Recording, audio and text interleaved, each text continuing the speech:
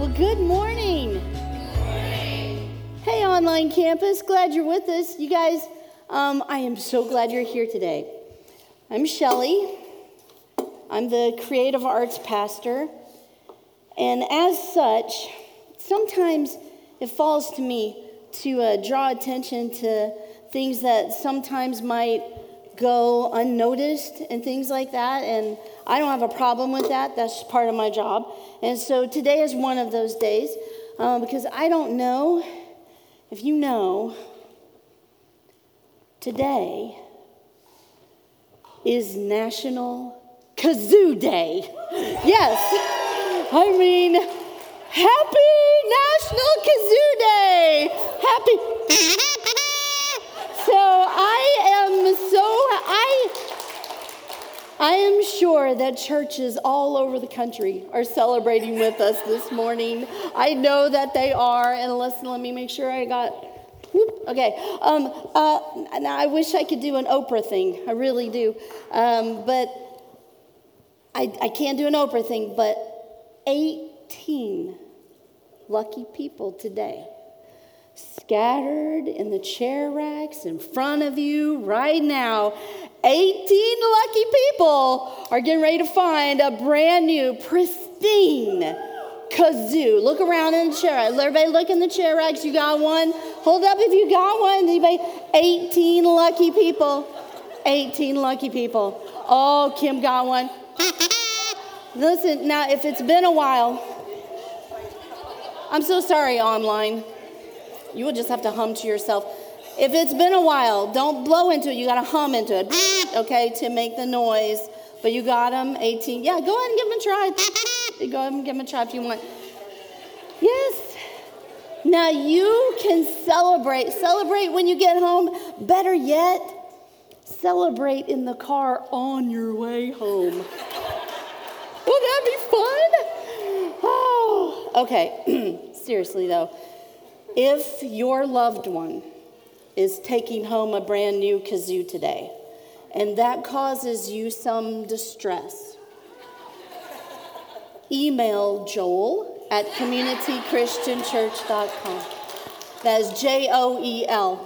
Okay. All right. Thank you. Aren't you glad you came to church today? What a great day to celebrate. Okay. Yeah. We are continuing our series of How Not to Read the Bible. It's based on a book, How Not to Read the Bible, by Dan Kimball. And if you have not picked up a copy of this book, you guys, try it out. There is even an audio version on Hoopla if you use that app. So it's a great book. It tackles some of these tough conversations we have around the Bible and about the Bible. And today's message is Jesus on a Dinosaur, which is all about the Bible and science. And those are two of my very favorite things to talk about. Now, before we go any further, are we good? All right. Let's just take a minute and pray, okay? Father, thank you for being you, the all-powerful creator, the God who made us, the God who saves us, the God who loves us, and the God who probably enjoys National Kazoo Day. Oh, we love you, Father, and I just pray that you would soften our hearts and open our minds and help us to hear from you today. In Jesus' name we pray. Amen. Okay. All right, well, throughout this series, you've heard us say, and you will hear us say, we believe the Bible is the inspired Word of God and the source for how we live our everyday lives. We believe it was written under the guidance of the Holy Spirit, and that makes it truth. We love the Bible here at Community. It is super important to us. But what about science? The Bible and science. Nobody ever has issues with those, right? I mean, like it never causes any kind of arguments or controversy, right? Nothing there. I'm sorry, is the sarcasm coming through clear enough? You know, Okay, listen. A lot of people struggle with trying to science and faith and those two things. And that struggle, those arguments, usually starts on the very first page in the very first sentence of the Bible. In the beginning, God created the heavens and the earth. The earth was formless and empty, and darkness covered the deep waters. And the Spirit of God was hovering over the surface of the waters. Some of the most beautiful words ever written. And we argue over them. Oh my gosh, y'all, it kind of makes me want to cry. So if you don't know, if you haven't heard, I don't know, here are some of the things that people tend to argue over. This is not a complete exhaustive list. This is just a few, you've probably heard. Length of creation. Was it 6 24-hour days? Age of the earth. Is it young? Is it old? The earth and the sun and the sequence of that creation. Creation versus evolution. Do I have to choose? Dinosaurs. If animals and humans were created on the same day, did Jesus ride a dinosaur? Hence the title, Jesus on a Dinosaur. And yes. Now look, I know. I think people would have paid more attention. But listen, I know that this looks ridiculous. I know it seems ridiculous. But y'all, people are having these conversations and these arguments all around us. And we need to be able to talk about these hard things thoughtfully and compassionately. So here's the good news. We don't have to have all the answers. We don't have to understand everything. We don't even have to win an argument. Let me say that one again. We don't have to win an argument. Now let's talk about arguing for a second, because that is often where what these conversations turn into, arguments. You know it, I know it. Come on. These turn into arguments. So in the New Testament, the Apostle Paul, he wrote some letters to Timothy. And Timothy was a young pastor who was leading one of the early churches in this church. They tended to argue over almost everything. And Paul encouraged Timothy to remember and to remind them that Jesus was the main point. Jesus was supposed to be their focus. He said, remind everyone about these things and command them in God's presence to stop fighting over words. Such arguments are useless and they can ruin those who hear them. He goes on to say, again, I say, don't get involved in foolish, ignorant arguments that only start fights. A servant of the Lord must not quarrel, but must be kind to everyone. Be able to teach and be patient with difficult people. Gently instruct those who oppose the truth. Perhaps God will change those people's hearts and they will learn the truth. We need to remember that needing to be right and having to win an argument can take us completely away from the most important thing, which is Jesus. Now, I don't know if you can read my shirt, but it says, can I get an amen? Amen. Okay? Jesus is the focus. And today, we're going to look at a couple of tools that we can use when having these difficult conversations. I am not going to try to convince anyone of any certain viewpoint. I hate to tell you, if you came here looking for a debate, I'm sorry. There will be no debates today, all right? We are just finding ways to talk about this. How's that sound? Good? Well, that's what we're doing. So now let's look at some of the tools we've been talking about. We have talked about never read a verse out of context, right? We don't want to just pluck that verse out and say, this is what this means. We always zoom out and we read the whole story. And then we also want to look, zooming farther out, and look at the context of the bigger story. We've got these charts. If you have not picked up one of these charts, there are a bunch of them on the table in the back and then also out in the lobby. But this, it looks kind of weird, but it is a really nice overview of the whole Bible. So that's one of the tools that we use. And then we also talked about how the Bible isn't just one book. It's a library of books. And this is important for us today because do you notice something? Like when we're looking at these shelves, we have law and history and poetry and prophets and gospels and church history. We've got a whole bunch of letters where we're reading other people's mail. And we've got prophecy. But you see what we don't have? Science. Have you ever thought of that? We don't have a science shelf.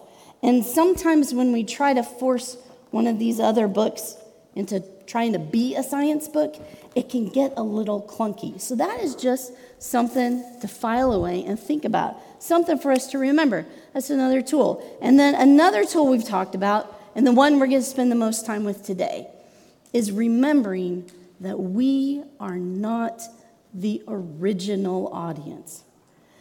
Now, that could be kind of hard to hear, especially since the Bible is so important to us. I mean, we believe it. We learn so much from God's word. God can speak to us through it, but we believe it, but we are not the original audience. So some things are going to land a little differently on us. We have very different worldviews and literary styles and mindsets today. There's nothing wrong with that. It's just different. But y'all, we experience this kind of dissonance within generations in our own lifetime.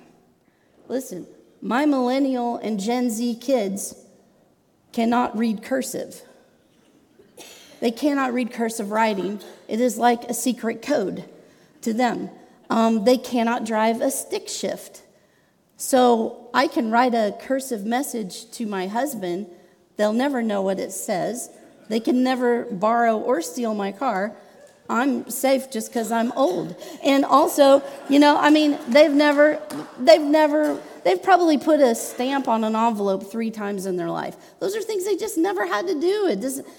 But I had to watch a YouTube video to halfway learn how to use Snapchat, and I still get confused when the pictures disappear, okay? Listen, it does not take long for us to get a little disconnected and develop different mindsets. You guys, we understand that, and that's just in our lifetime. So think about something thousands of years ago. We kind of need to look at the original audience. Now, it is traditionally thought that Moses wrote Genesis to the ancient Israelites, but they didn't think they were ancient back then. They were just them, okay? But they wrote to the ancient Israelites after God rescued them from 400 years of captivity in Egypt. It was written thousands of years ago. So if I go into this reading with my 2024 brain, I might be asking all the wrong questions. What I maybe should think about is, how did Genesis sound to them? Well, how did they even view the universe back then? Because when we think of the universe today, we generally think about things like the solar system, right? We talk about the solar system and black holes and galaxies and subspace communications. Okay, I just threw that one in for the nerds. What up? Live long and prosper. Okay, nerds. All right, and when we think about the earth, we generally think of something kind of like this, right? These are modern viewpoints. These are the way that our world kind of thinks today. But the ancient world saw things very differently. It was more of a tiered system. And you guys, I cannot believe I'm saying this, but this is the truth. I wouldn't lie to you. Not only is today National Kazoo Today. I found out yesterday, and I can't believe I didn't know this, today is also National Lego Day. Basically, this is my Christmas. Like, it does not get any better than this. But I wanted to kind of show you this ancient worldview. So I built a Lego model to kind of show us. And I've got it on the screen, so I know you can't really see. I got my little pointer. Okay, and it's going to be on the screen. So here is kind of a glimpse at the tiered system. First, we have the land, okay? This is everything that they could see that they're walking around on, okay? Anything they can put their feet on. That's the grass, the ground, the mountains. This is all the things that they could see. And the land was supported underneath the land by pillars. And sometimes you'll hear them called the foundations of the earth. And so these pillars held up the land. And then also underneath the land was the great deep. And it was also called Sheol, or the underworld. And this is where spirits went when they died. And it was thought that it was full of dark waters. So you've got the land, you've got the underworld, and then there were these other pillars that were holding up the heavens. The heavens was the sky. This was all the things they could see up in the sky. So it would have the sun and the moon and the stars and the clouds. And then above the sky was a dome. Now, I can't make a dome out of Lego because they are square. But just imagine if this were a dome, and the dome, above the dome, there was all this water. And it was believed that God walked along the top of the dome, and he would open it up to let the water through for it to rain.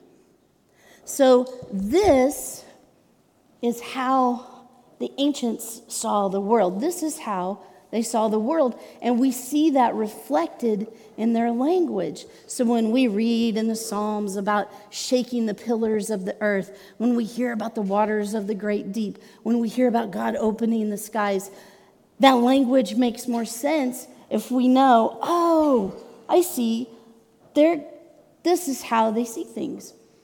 And it's actually kind of fun as you read the Bible to look for those moments of like, oh, that's that. I get it now. So when Moses was writing to those Israelites who are thinking like this and describing creation, what did they need to hear from God? Not my questions, but what did they need to hear? I really like how author Johnny Miller, I love his insight on this. He writes about Moses. He says, were his readers troubled by calculations of the speed of light and the distance of the galaxies from Earth? Were they? Were they puzzling over the significance of DNA? Were they debating a young Earth versus an old Earth? I'm going to guess probably not. Those are things that I wonder about, but I'm going to guess like they're probably not thinking that. I mean, how could they? They're probably thinking more along the lines of, how are we going to survive in this desert? Are we safe?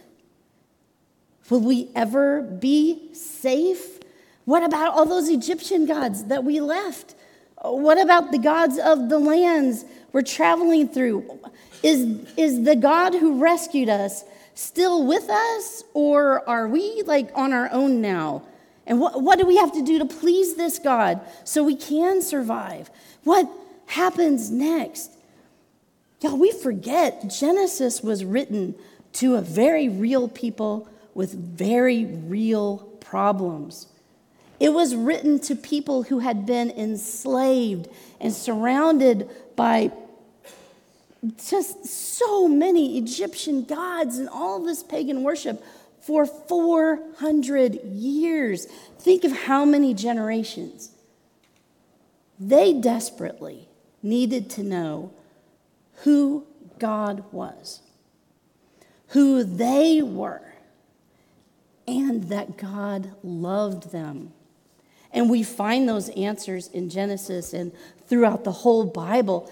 Listen, in just the book right after Genesis, listen to this interaction in Exodus, because I just think it's beautiful. The Lord passed in front of Moses, calling out, Yahweh, the Lord, the God of compassion and mercy.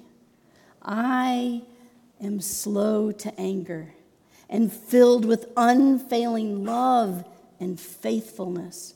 I lavish unfailing love to 1,000 generations. I forgive iniquity, rebellion, and sin, but I do not excuse the guilty.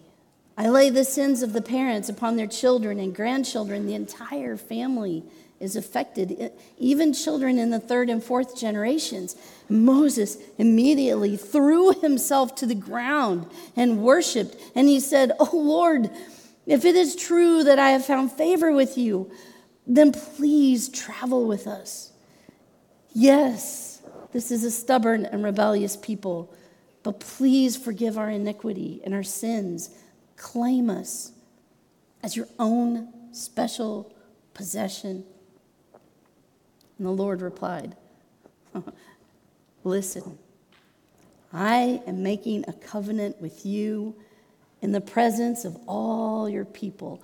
I will perform miracles that have never been performed anywhere in all the earth or in any nation. And all the people around you will see the power of the Lord, the awesome power I will display for you. Those people were at the beginning of a new story. And we can argue and debate the ins and outs of creation from biblical and scientific viewpoints. And trust me, there are a lot of them. Explore, learn, study, ask questions, but don't miss the message behind the whole thing. Because guess what? We still need to know who God is, who we are, and that God loves us. And we are still asking very similar questions, like how are we going to survive in this world? How are our kids and grandkids? Like, are we safe? Will we ever be safe? What happens next? Same questions. Same God. I don't know if y'all remember the evangelist, the preacher Billy Graham, back in the day. But he had just these beautiful words about science and the Bible. I want to listen to what he said. He said, "Oh, I don't think that there's any conflict at all between science today and the scriptures. I think we have misinterpreted the scriptures many times, and we've tried to make the scriptures say things that they weren't meant to say. And I think we have made a mistake by thinking that the Bible is a scientific book. The Bible is not a book of science. The Bible is a book of redemption." Redemption. And I think, we could debate all day, but you know what I think is probably a more compelling conversation? Your own personal Genesis story. I don't know about you, but I have had times in my life moments where my life felt formless and empty and dark. I have blown up my life with bad choices before. I've seen times when it just looked like my family was going to disintegrate. I've had times filled with confusion and misunderstanding and chaos and just like not knowing what comes next. And God has brought and brings and will bring me through all of that. And he wastes nothing. And miracle of all miracles, he even somehow manages to create something good and beautiful from all the chaos. It is a miracle. And he fills me with peace that I absolutely cannot manufacture on my own. I am a walking creation story. And if you follow Jesus, you are too.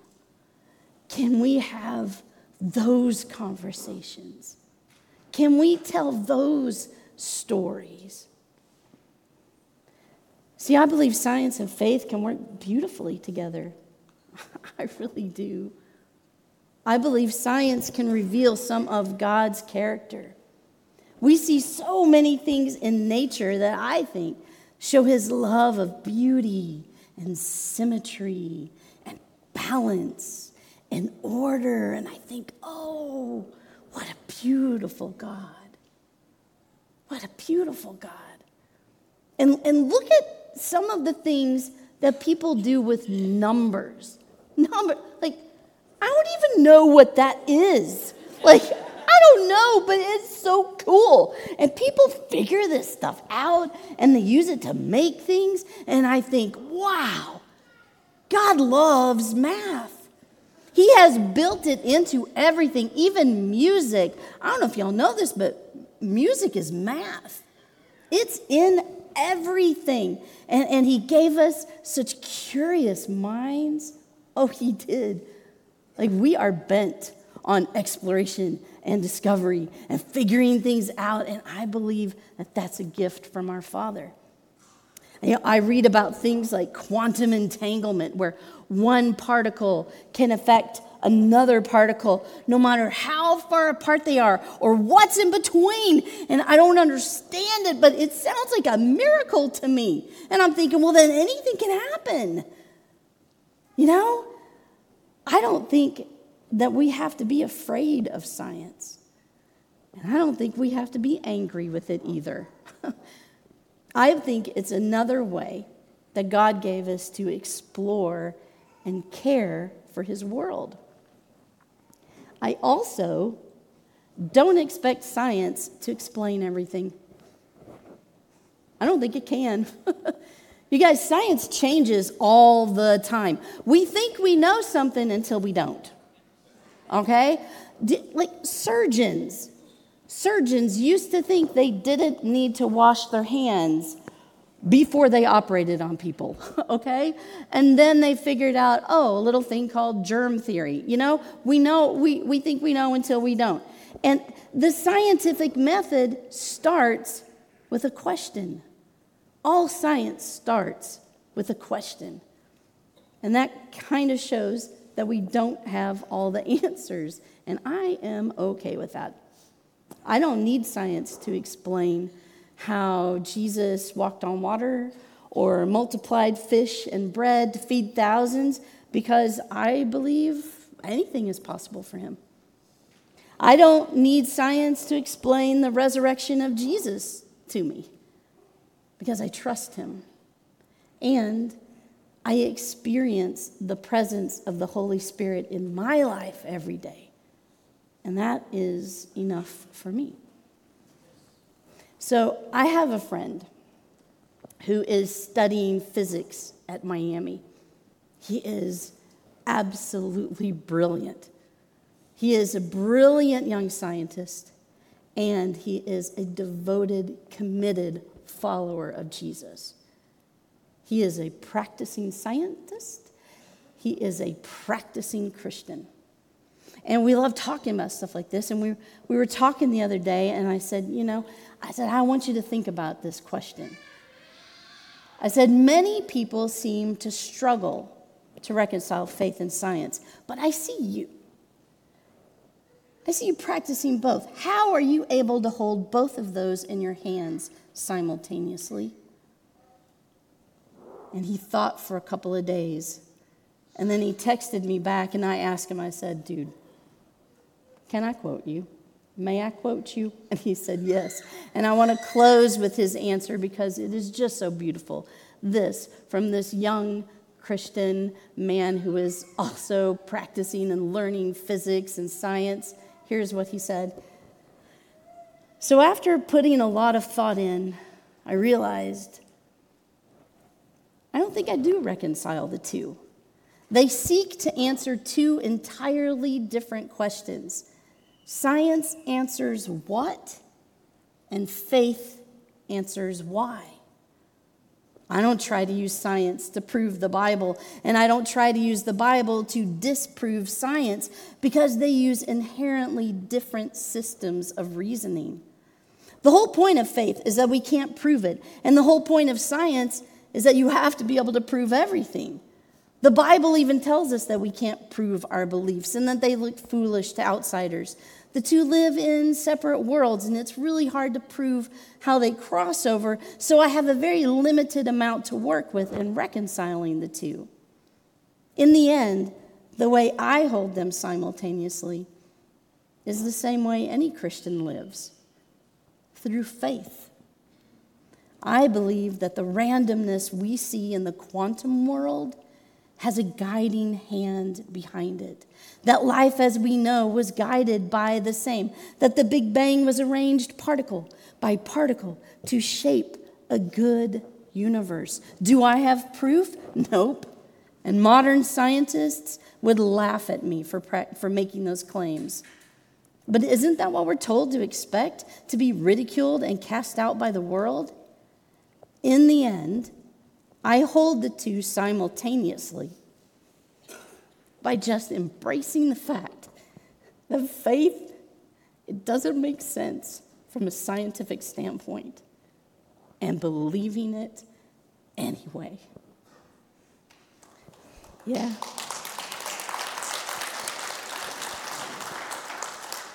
And y'all, I've known this young man since he was this tall. And to see him with his faith intact and growing stronger as he learns more and more about God's world, it is just incredibly encouraging. And in the end, for all of us, doesn't it just come down to faith? Would you pray with me? Father, Almighty Creator, Maker of all things good, we love you, we thank you. We thank you for making us, for saving us, for loving us, for being okay with all of our questions. And we pray that you would soften our hearts, that you would open our minds to hear from you this week and to love others the way that you love them. In Jesus' precious name we pray. Yes and amen.